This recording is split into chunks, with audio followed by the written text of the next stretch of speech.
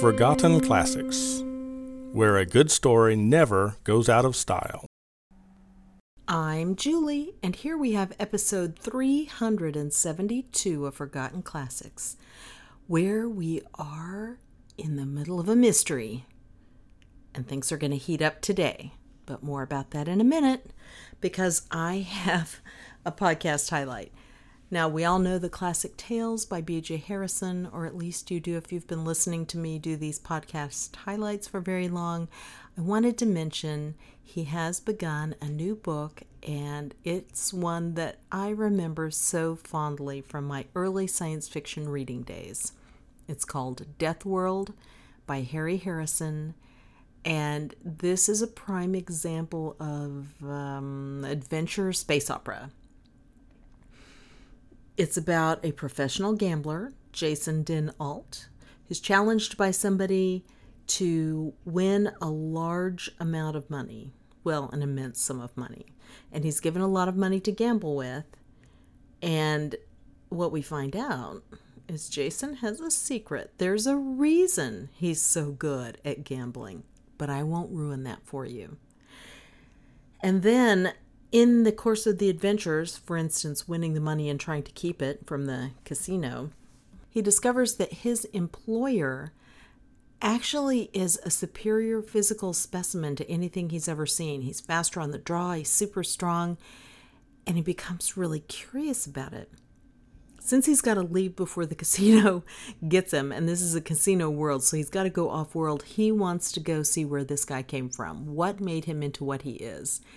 At which point, the man says, oh no, you don't want to go there. It's the deadliest planet in the universe. Well, that just piques his interest even more. So Jason takes off to see what is Death World. As I say, it's a wonderful adventure. It's not super deep, but it's super fun. And B.J. Harrison is a great narrator, as you all should know by now. So definitely go check it out. Death World at the Classic Tales Podcast. Now, we got some more information last time, didn't we? All of a sudden, Jack Glenarm is going, wait, hold on, in this environment at the train, Olivia seems a lot older. She's not a schoolgirl anymore. She's dressed like a grown woman, and oh, holy moly, she is a grown woman. I was such an idiot. So what soon comes out, of course, is in the course of conversation with someone else, he discovers this is Marion Devereaux. Well, we probably all guessed that all along, but it was fun watching this guy who prides himself on being an adventurer, a man of the world, get snookered by this woman who has a great sense of fun. Also, when he was talking to her, he makes a daredevil bet because she says, oh, well, you won't be able to pursue me because I'm going to spend Christmas Eve away from here and you can't leave the town or the house. And he's like, oh, really? Guess what? I'm going to be at your party. And she's going, no. You don't have an invitation. You don't know where I'm going. It's worth a fortune. Thank you very much for the compliment, but don't do it. And he's like, oh, no, it's happening. That's who I am. So, we're left with that little promise. And you think, is he really going to give it all up for her? He already said he didn't care about money, but, I don't know. And then we meet Sister Teresa, who's not at all old and crabby and everything that Jack had been afraid of. She's kind of a neat lady. Kind of pretty, got a lot of authority, very straightforward in terms of saying, here's the way things are laid out. Your grandfather gave all the money to build this stuff with, and now Pickering, who we hate, is saying it was just a loan and we have to pay back all this money, which we do not have or he'll foreclose.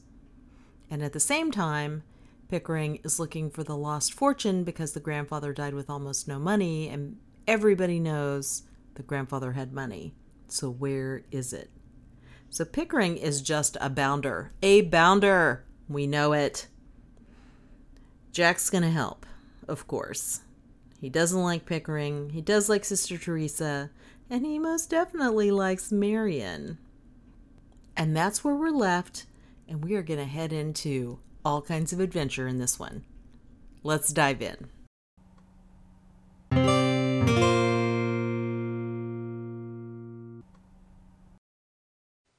Chapter 18. Golden Butterflies. If you are one of those captious people who must verify by the calendar every new moon you read of in a book, and if you are pained to discover the historian lifting anchor and spreading sail contrary to the reckonings of the nautical almanac, I beg to call your attention to these items from the timetable of the Midwestern and Southern Railway for December, 1901. The southbound express passed Annandale at exactly 53 minutes after 4 p.m. It was scheduled to reach Cincinnati at 11 o'clock sharp. These items are, I trust, sufficiently explicit. To the student of morals and motives I will say a further word. I had resolved to practice deception in running away from Glenarm House to keep my promise to Marian Devereux. By leaving, I should forfeit my right to any part of my grandfather's estate. I knew that, and accepted the issue without regret. But I had no intention of surrendering Glenarm House to Arthur Pickering, particularly now that I realized how completely I had placed myself in his trap. I felt, moreover, a duty to my dead grandfather, and, not least, the attacks of Morgan and the strange ways of Bates had stirred whatever fighting blood there was in me. Pickering and I were engaged in a sharp contest, and I was beginning to enjoy it to the full. But I did not falter in my determination to visit Cincinnati, hoping to return without my absence being discovered. So the next afternoon I began preparing for my journey. "Bates, I fear I am taking a severe cold, and I am going to douse myself with whiskey and quinine and go to bed. I shan't want any dinner. Nothing until you see me again." I yawned and stretched myself with a groan. "I'm very sorry, sir. Shan't I call a doctor?" "Not a bit of it. I'll sleep it off and be as lively as a cricket in the morning." At 4 o'clock I told him to carry some hot water and lemons to my room, bade him an emphatic good night, and locked the door as he left. Then I packed my evening clothes in a suitcase.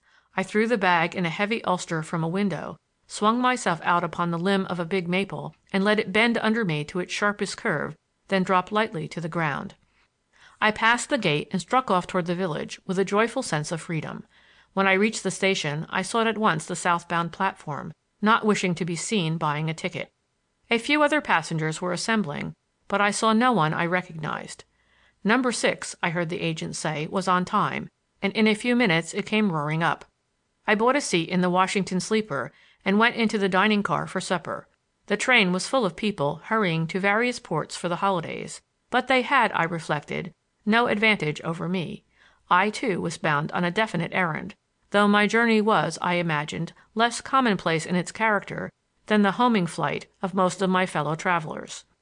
I made myself comfortable and dozed and dreamed as the train plunged through the dark. There was a wait, with much shifting of cars, where we crossed the Wabash. Then we sped on.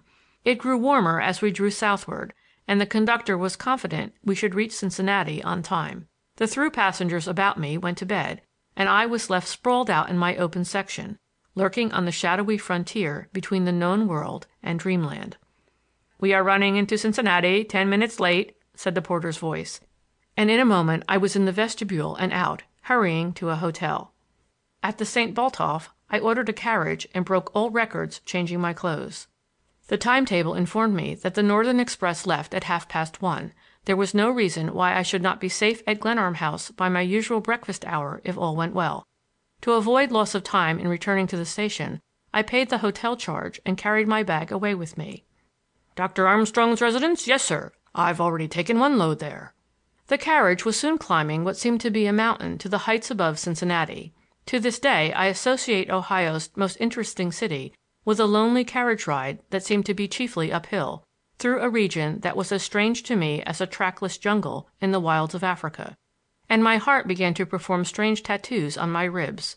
I was going to the house of a gentleman who did not know of my existence, to see a girl who was his guest, to whom I had never, as the conventions go, been presented. It did not seem half so easy, now that I was well launched upon the adventure. I stopped the cabman just as he was about to enter an iron gateway, whose posts bore 2 great lamps. "That is all right, sir. I can drive right in." "But you needn't," I said, jumping out. "Wait here." Dr. Armstrong's residence was brilliantly lighted, and the strains of a waltz stole across the lawn cheerily. Several carriages swept past me as I followed the walk. I was arriving at a fashionable hour, It was nearly 12, and just how to effect an entrance without being thrown out as an interloper was a formidable problem, now that I had reached the house. I must catch my train home, and this left no margin for explanation to an outraged host whose first impulse would be very likely to turn me over to the police. I made a detour and studied the house, seeking a door by which I could enter without passing the unfriendly Gibraltar of a host and hostess on guard to welcome belated guests. A long conservatory filled with tropical plants gave me my opportunity. Promenaders went idly through and out into another part of the house by an exit I could not see. A handsome, spectacled gentleman opened a glass door within a yard of where I stood, sniffed the air, and said to his companion, as he turned back with a shrug into the conservatory, "There's no sign of snow. It isn't Christmas weather at all." He strolled away through the palms, and I instantly threw off my ulster and hat, cast them behind some bushes, and boldly opened the door and entered.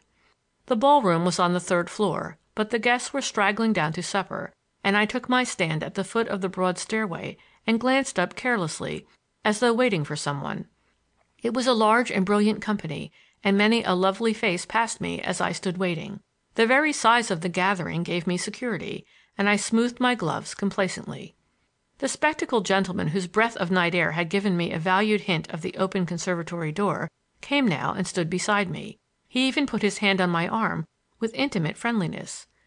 There was a sound of mirth and scampering feet in the hall above, and then down the steps, between the lines of guests arrested in their descent, came a dark, laughing girl in the garb of Little Red Riding Hood, amid general applause and laughter. "It's Olivia. She's won the wager," exclaimed the spectacled gentleman, and the girl, whose dark curls were shaken about her face, ran up to us and threw her arms about him and kissed him. It was a charming picture, the figures on the stairway, the pretty, graceful child, the eager, happy faces all about.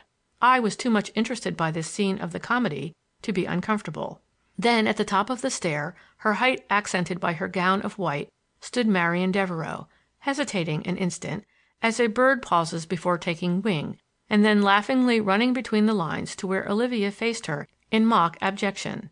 To the charm of the girl in the woodland was added now the dignity of beautiful womanhood, and my heart leaped at the thought that I had ever spoken to her, that I was there because she had taunted me with the risk of coming.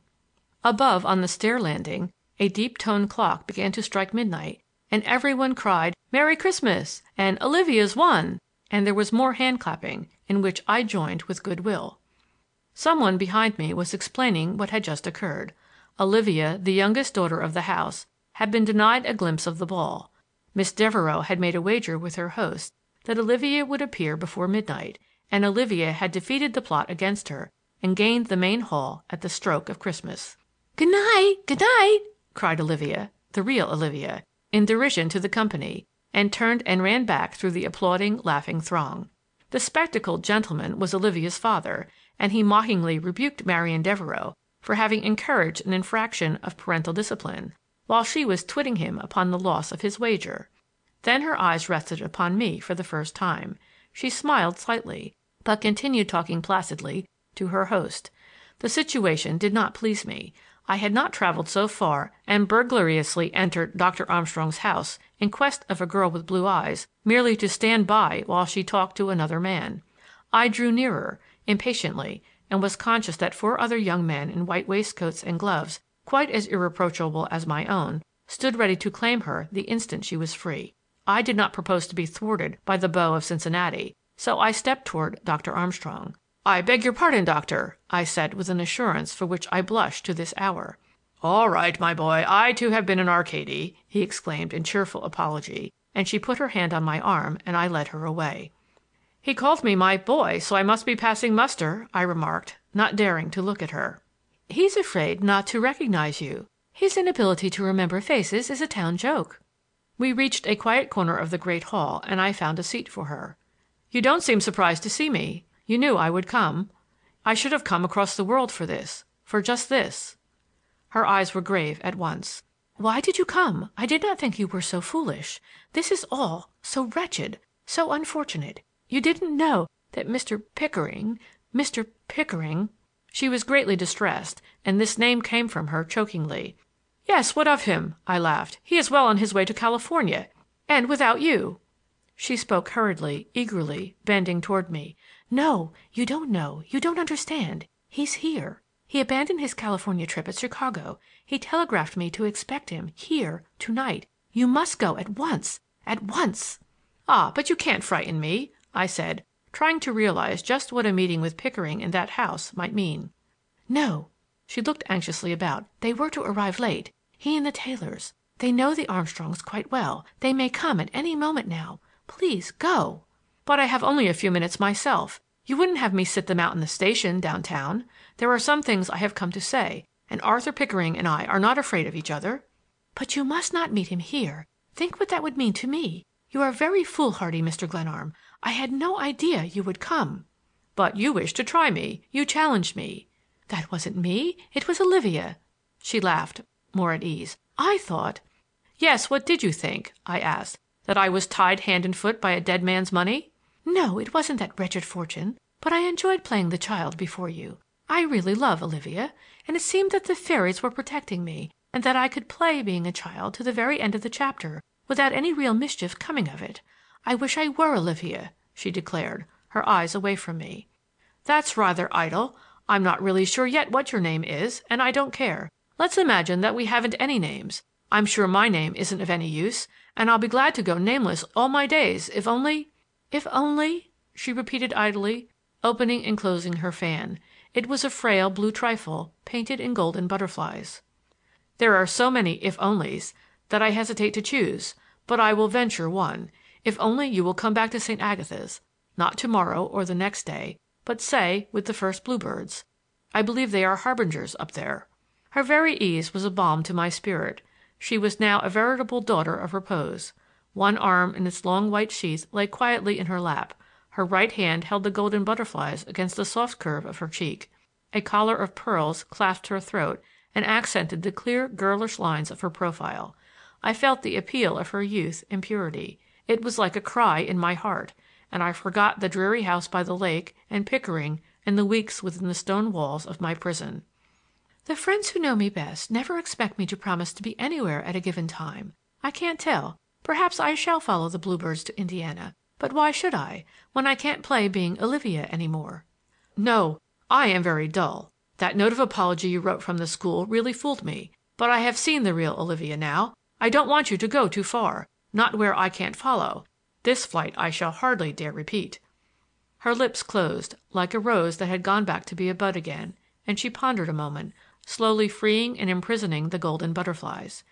"You have risked a fortune, Mr. Glenarm, very, very foolishly, and more if you are found here. Why, Olivia must have recognized you. She must have seen you often across the wall."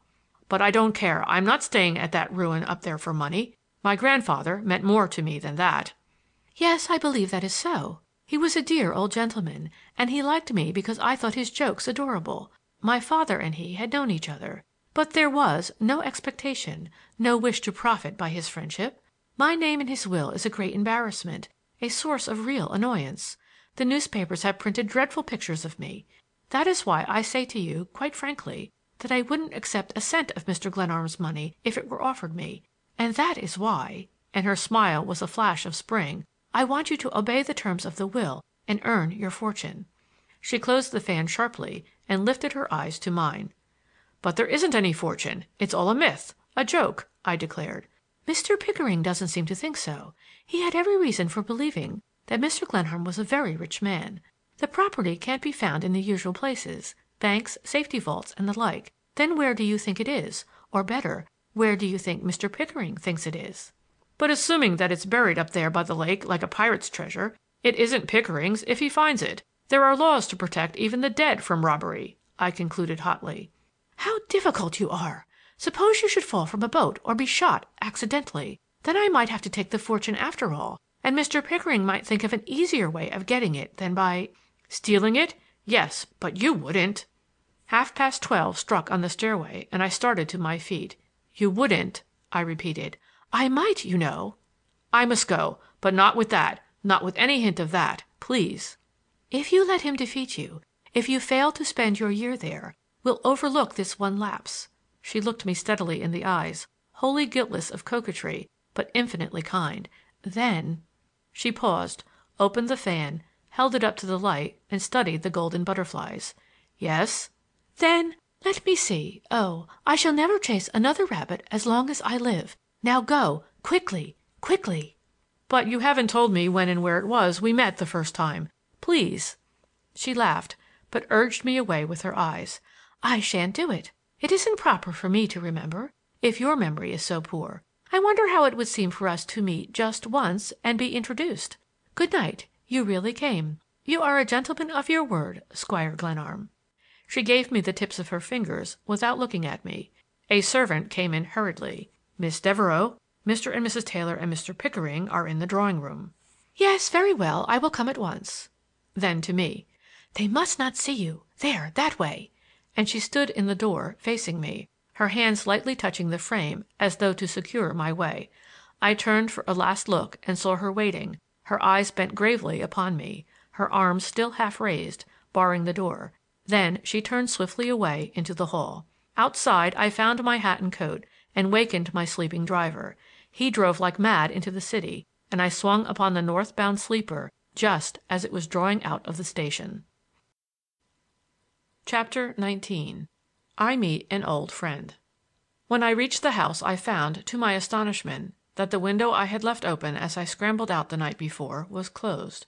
I dropped my bag and crept to the front door, thinking that if Bates had discovered my absence it was useless to attempt any further deception.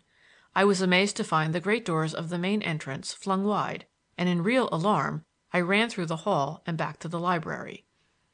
The nearest door stood open, and as I peered in, a curious scene disclosed itself. A few of the large cathedral candles still burned brightly in several places, their flame rising strangely in the gray morning light. Books had been taken from the shelves and scattered everywhere, and sharp implements had cut ugly gashes in the shelving. The drawers containing sketches and photographs had been pulled out and their contents thrown about and trampled underfoot.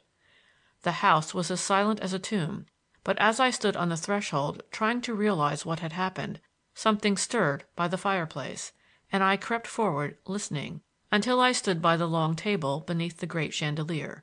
Again I heard a sound as of some animal waking and stretching, followed by a moan that was undoubtedly human.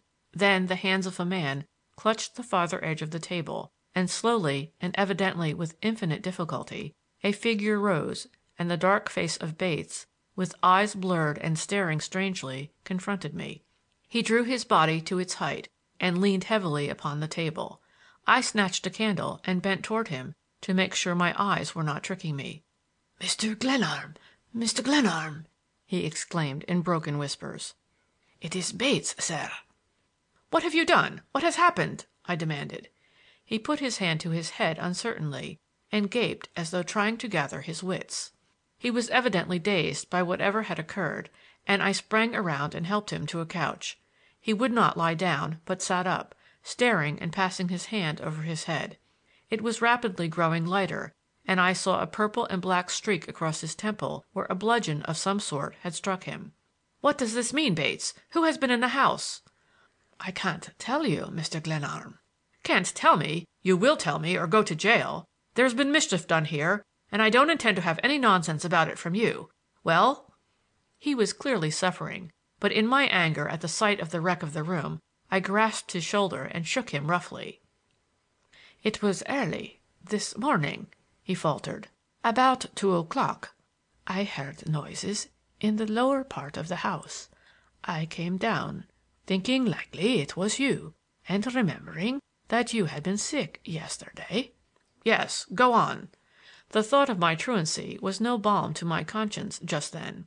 "As I came into the hall, I saw lights in the library. As you weren't down last night, the room hadn't been lighted at all. I heard steps and someone tapping with a hammer." "Yes, a hammer. Go on." It was then the same old story. The war had been carried openly into the house. But Bates, just why should anyone connected with the conspiracy injure Bates, who stood so near to Pickering, its leader? The fellow was undoubtedly hurt. There was no mistaking the lump on his head. He spoke with painful difficulty. That was not assumed, I felt increasingly sure, as he went on. "I saw a man pulling out the books and tapping the inside of the shelves. He was working very fast. and the next thing I knew, he let in another man through one of the terrace doors, the one there that still stands a little open." He flinched as he turned slightly to indicate it, and his face twitched with pain. "Never mind that. Tell the rest of your story." "Then I ran in, grabbed one of the big candelabra from the table, and went for the nearest man. They were about to begin on the chimney breast there. It was Mr. Glenarm's pride in all the house, and that accounts for my being there in front of the fireplace. They rather got the best of me, sir." "Clearly, I see they did. You had a hand-to-hand fight with them, and being 2-to-1—" "No, there were two of us, don't you understand? Two of us. There was another man who came running in from somewhere, and he took sides with me. I thought at first it was you.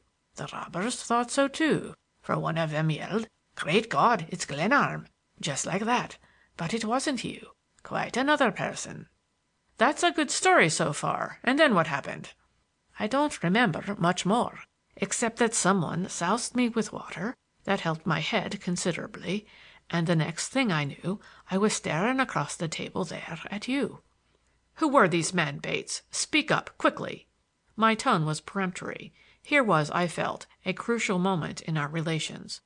"Well," he began deliberately, "I dislike to make charges against a fellow man, but I strongly suspect one of the men of being—" "Yes, tell the whole truth, or it will be the worse for you." "I very much fear one of them was Ferguson, the gardener over the way. I'm disappointed in him, sir." "Very good. And now for the other one?" "I didn't get my eyes on him. I had closed with Ferguson, and we were having quite a lively time of it when the other one came in. Then the man who came to my help mixed us all up. He was a very lively person, and what became of Ferguson and the rest of it I don't know." There was food for thought in what he said. He had taken punishment in defense of my property. The crack on his head was undeniable, and I could not abuse him or question his veracity with any grace, not, at least, without time for investigation and study. However, I ventured to ask him one question. "If you are guessing, shouldn't you think it quite likely that Morgan was the other man?" He met my gaze squarely. "I think it wholly possible, Mr. Glenarm." "And the man who helped you, who in the devil was he?" "Bless me, I don't know. He disappeared. I'd like mightily to see him again." "Humph! Now you'd better do something for your head. I'll summon the village doctor if you say so." "No, thank you, sir. I'll take care of it myself." "And now we'll keep quiet about this. Don't mention it or discuss it with anyone." "Certainly not, sir." He rose and staggered a little, but crossed to the broad mantel shelf in the great chimney breast, rested his arm upon it for a moment, passed his hand over the dark wood with a sort of caress, then bent his eyes upon the floor littered with books and drawings and papers torn from the cabinets, and all splashed with tallow and wax from the candles. The daylight had increased until the havoc wrought by the night's visitors was fully apparent. The marauders had made a sorry mess of the room, and I thought Bates's lip quivered as he saw the wreck. It would have been a blow to Mr. Glenarm. The room was his pride, sir. He went out toward the kitchen, and I ran upstairs to my own room.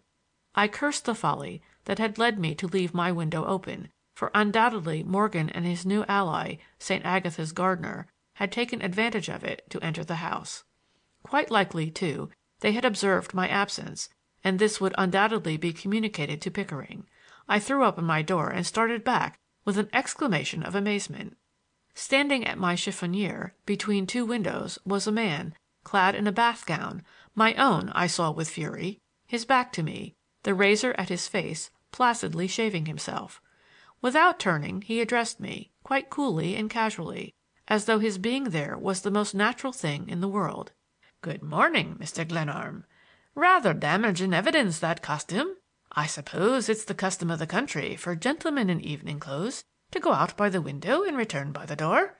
You might think the other way round preferable." "Larry!" I shouted. "Jack!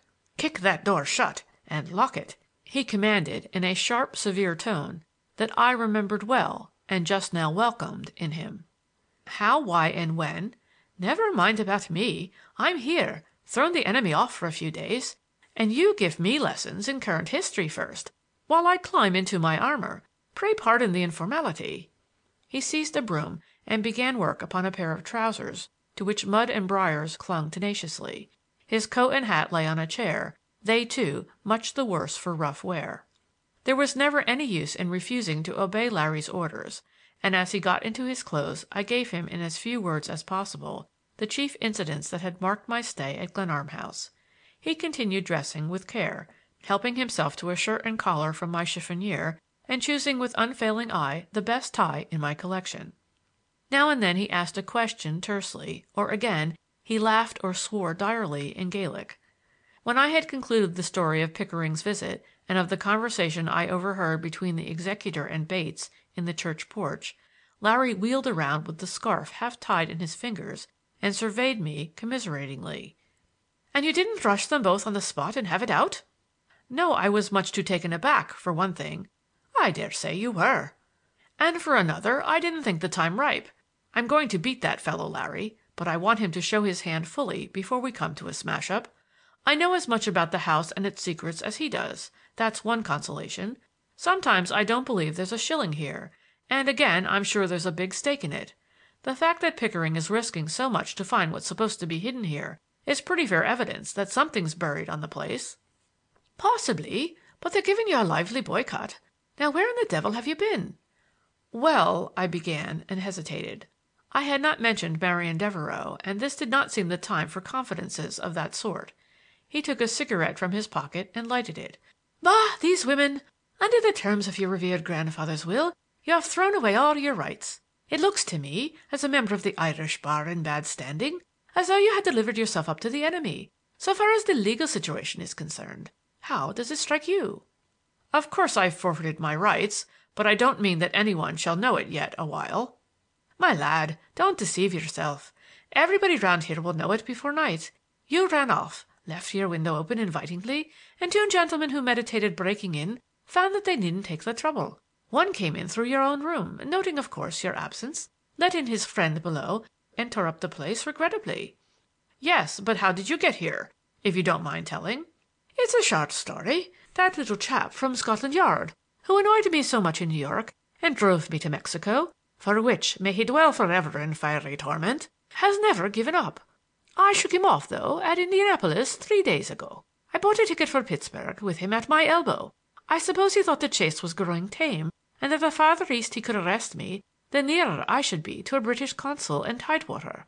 I went ahead of him into the station and out to the Pittsburgh sleeper. I dropped my bag into my section, if that's what they call it in your atrocious American language, looked out and saw him coming along the platform. Just then the car began to move. They were shunting it about to attach a sleeper that had been brought in from Louisville, and my carriage, or whatever you call it, went skimming out of the sheds into a yard where everything seemed to be most noisy and complex. I dropped off in the dark just before they began to haul the carriage back. A long train of empty goods wagons was just pulling out, and I threw my bag into a wagon and climbed after it. We kept going for an hour or so, until I was thoroughly lost. Then I took advantage of a stop at a place that seemed to be the end of terrestrial things, got out, and started across country. I expressed my bag to you the other day from a town that rejoiced in the cheering name of Kokomo, just to get rid of it. I walked into Annandale about midnight, found this medieval marvel through the kindness of the station master, and was reconnoitering with my usual caution when I saw a gentleman romantically entering through an open window." Larry paused to light a fresh cigarette. "You always did have a way of arriving opportunely. Go on." "It pleased my fancy to follow him, and by the time I had studied your diggings here a trifle, things began to happen below. It sounded like a St. Patrick's Day celebration in an Irish village, and I went on at a gallop to see if there was any chance of breaking in. Have you seen the room? Well," he gave several turns to his right wrist, as though to test it, "we all had a jolly time there by the fireplace. Another chap had got in somewhere, so there were two of them. Your man, I suppose it's your man, was defending himself gallantly with a large thing of brass that looked like the pipes of a grand organ, and I sailed in with a chair. My presence seemed to surprise the attacking party, who evidently thought I was you. Flattering, I must say, to me. You undoubtedly saved Bates's life and prevented the rifling of the house, and after you had poured water on Bates—he's the servant—you came up here?" "That's the way of it." "You're a brick, Larry Donovan. There's only one of you, and now, John Glenarm, we've got to get down to business, or you must. As for me, after a few hours of your enlivening society, you don't go a step further until we go together. No, by the beard of the prophet, I've a fight on here, and I'm going to win it if I die in the struggle, and you've got to stay with me to the end."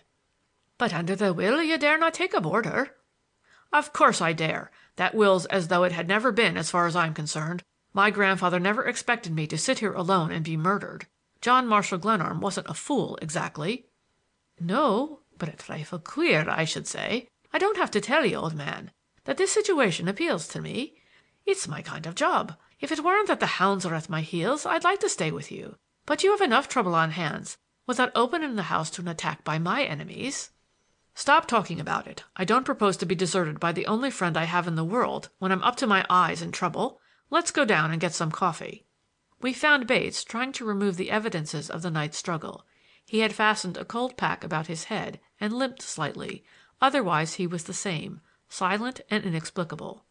Daylight had not improved the appearance of the room. Several hundred books lay scattered over the floor, and the shelves which had held them were hacked and broken. "Bates, if you can give us some coffee." "Let the room go for the present." "Yes, sir." "And Bates." He paused, and Larry's keen eyes were bent sharply upon him. "Mr. Donovan is a friend who will be with me for some time. We'll fix up his room later in the day." He limped out, Larry's eyes following him. "What do you think of that fellow?" I asked. Larry's face wore a puzzled look. "What do you call him? Bates? He's a plucky fellow." Larry picked up from the hearth the big candelabrum with which Bates had defended himself. It was badly bent and twisted, and Larry grinned. "The fellow who went through the front door probably isn't feeling very well today. Your man was swinging this thing like a windmill." "I can't understand it," I muttered. "I can't for the life of me see why he should have given battle to the enemy. They all belong to Pickering, and Bates is the biggest rascal of the bunch." "Humph! We'll consider that later. And would you mind telling me what kind of a tallow foundry this is? I never saw so many candlesticks in my life. I seem to taste tallow. I had no letters from you, and I supposed you were loafing quietly in a grim farmhouse, dying of ennui, and here you are in an establishment that ought to be the imperial residence of an Eskimo chief. Possibly you have crude petroleum for soup and whipped salad oil for dessert. I declare a man living here ought to attain a high candle power of luminosity. It's perfectly immense." He stared and laughed. "And hidden treasure, and night attacks, and young virgins in the middle distance. Yes, I'd really like to stay a while." As we ate breakfast I filled in gaps I had left in my hurried narrative, and with relief that I cannot describe filling my heart as I leaned again upon the sympathy of an old and trusted friend. As Bates came and went, I marked Larry's scrutiny of the man. I dismissed him as soon as possible that we might talk freely. "Take it up and down and all around. What do you think of all this?" I asked. Larry was silent for a moment. He was not given to careless speech in personal matters. "There's more to it than frightening you off or getting your grandfather's money. It's my guess that there's something in this house that somebody, Pickering supposedly, is very anxious to find." "Yes, I begin to think so. He could come in here legally if it were merely a matter of searching for lost assets." "Yes, and whatever it is must be well hidden. As I remember, your grandfather died in June. You got a letter calling you home in October." "It was sent out blindly, with not one chance in 100 that it would ever reach me." "To be sure. You were a wanderer on the face of the earth, and there was nobody in America to look after your interests. You may be sure that the place was thoroughly ransacked while you were sailing home. I'll wager you the best dinner you ever ate that there's more at stake than your grandfather's money. The situation is inspiring. I grow interested. I'm almost persuaded to linger." Chapter 20. A Triple Alliance. Larry refused to share my quarters and chose a room for himself, which Bates fitted up out of the house stores. I did not know what Bates might surmise about Larry, but he accepted my friend in good part, as a guest who would remain indefinitely. He seemed to interest Larry, whose eyes followed the man inquiringly. When we went into Bates' room on our tour of the house, Larry scanned the books on the little shelf with something more than a casual eye. There were exactly 4 volumes: Shakespeare's Comedies, The Faerie Queene, Sterne's Sentimental Journey, and Yeats' Land of Heart's Desire. "A queer customer, Larry. Nobody but my grandfather could ever have discovered him. He found him up in Vermont." "I suppose his being a blooming Yankee naturally accounts for this," remarked Larry, taking from under the pillow of the narrow iron bed a copy of the Dublin Freeman's Journal. "It is a little odd," I said, "but if you found a Yiddish newspaper or an Egyptian papyrus under his pillow, I should not be surprised." "Nor I," said Larry. "I'll wager that not another shelf in this part of the world contains exactly that collection of books, and nothing else. You will notice that there was once a book plate in each of these volumes, and that it's been scratched out with care." On a small table were pen and ink and a curious, much-worn portfolio. "He always gets the mail first, doesn't he?" asked Larry. "Yes, I believe he does." "I thought so. And I'll swear he never got a letter from Vermont in his life." When we went down, Bates was limping about the library, endeavoring to restore order.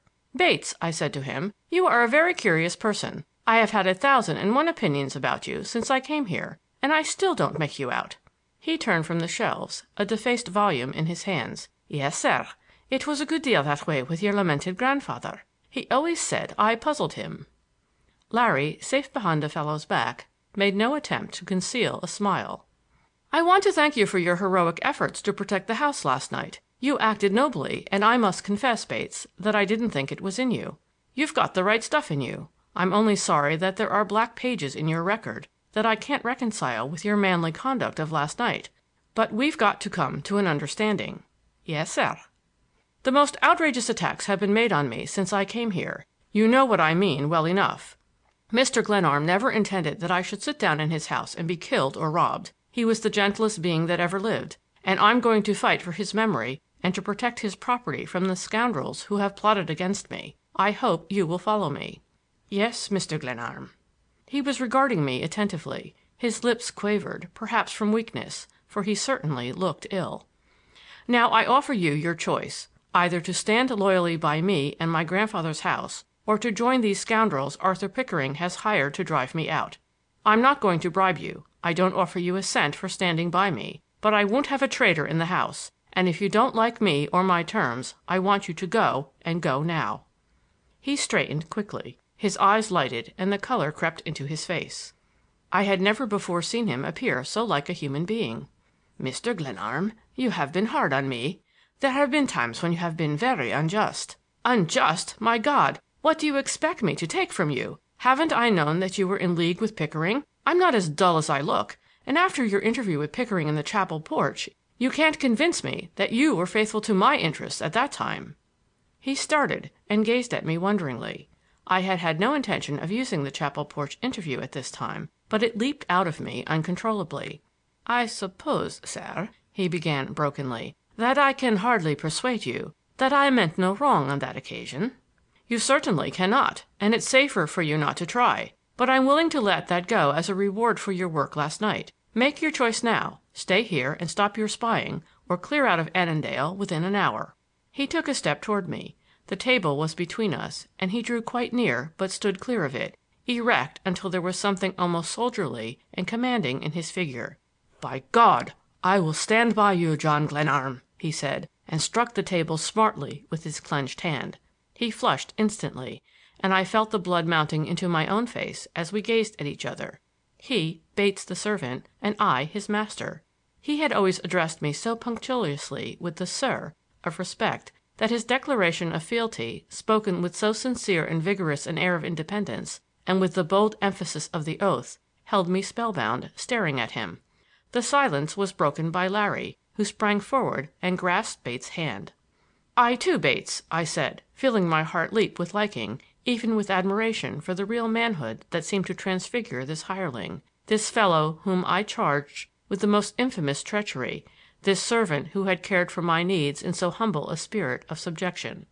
The knocker on the front door sounded peremptorily, and Bates turned away without another word and admitted Stoddard, who came in hurriedly.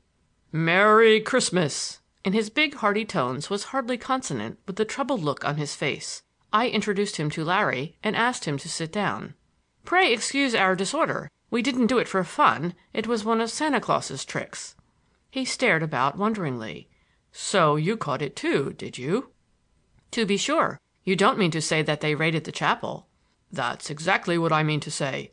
When I went into the church for my early service, I found that someone had ripped off the wainscoting in half a dozen places and even pried up the altar. It's the most outrageous thing I ever knew.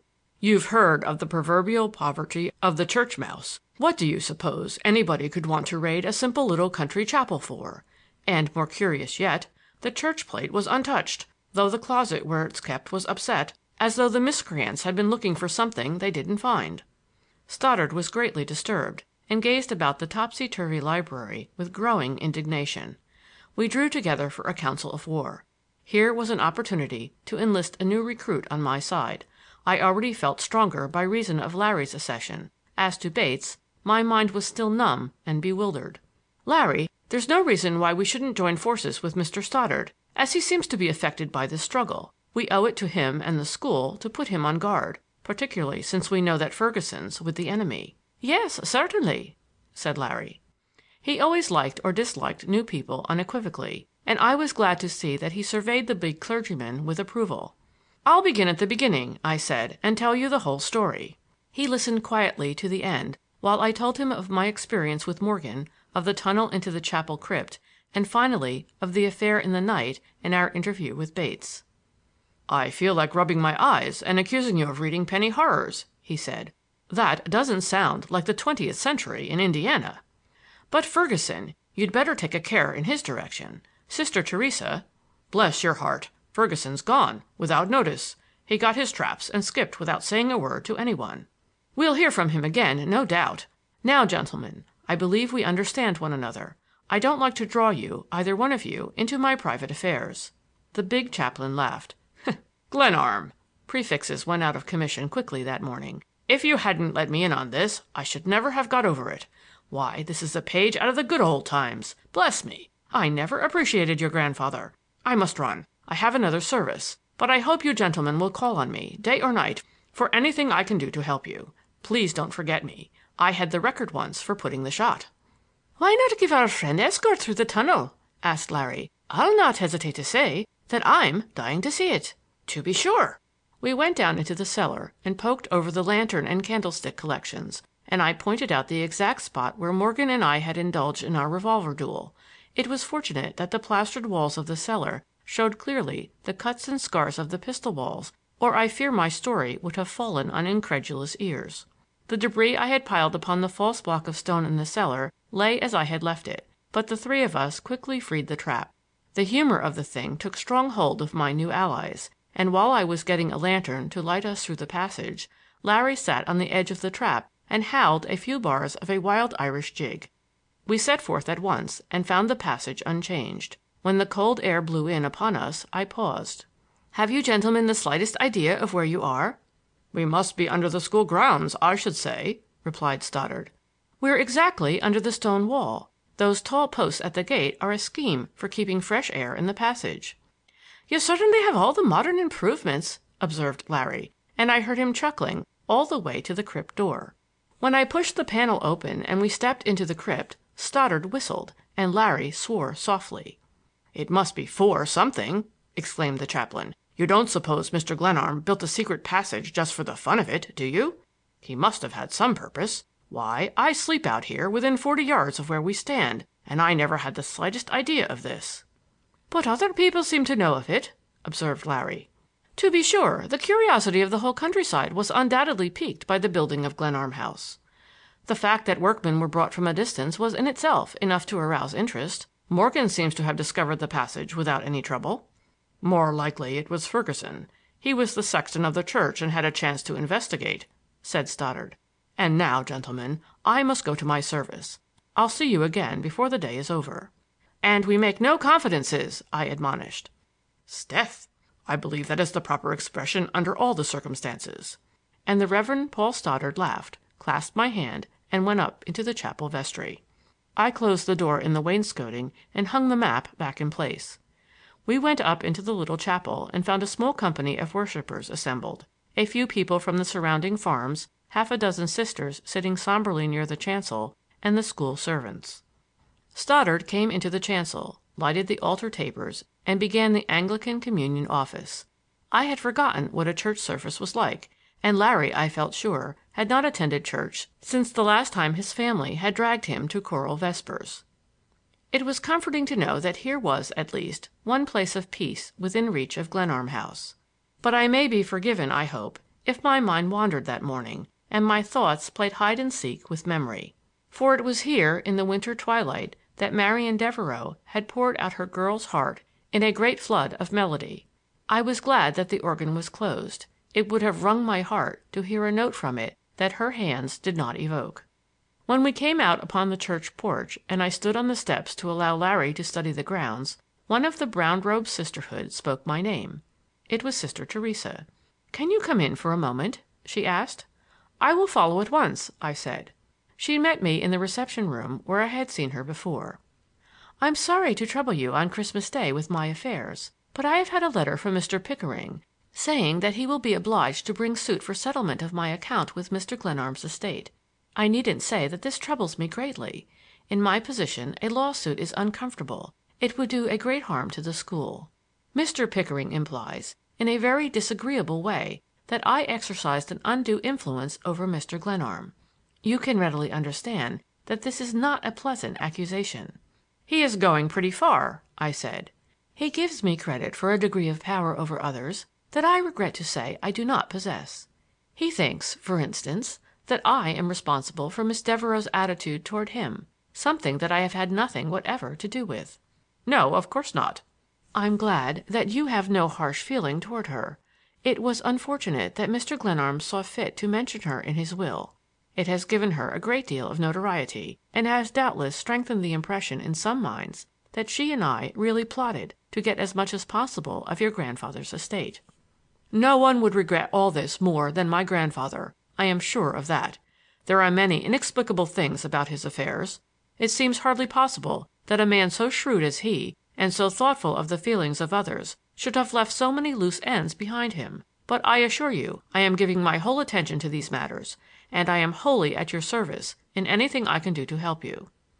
"I sincerely hope that nothing may interfere to prevent your meeting Mr. Glenarm's wish that you remain through the year. That was a curious and whimsical provision, but it is not, I imagine, so difficult." She spoke in a kindly tone of encouragement that made me feel uneasy and almost ashamed for having already forfeited my claim under the will. Her beautiful gray eyes disconcerted me. I had not the heart to deceive her. "I have already made it impossible for me to inherit under the will," I said. The disappointment in her face rebuked me sharply. "I am sorry, very sorry indeed," she said coldly. "But how, may I ask?" "I ran away last night. I went to Cincinnati to see Miss Devereux." She rose, staring in dumb astonishment, and after a full minute in which I tried vainly to think of something to say, I left the house. There is nothing in the world so tiresome as explanations, and I have never in my life tried to make them without floundering into seas of trouble.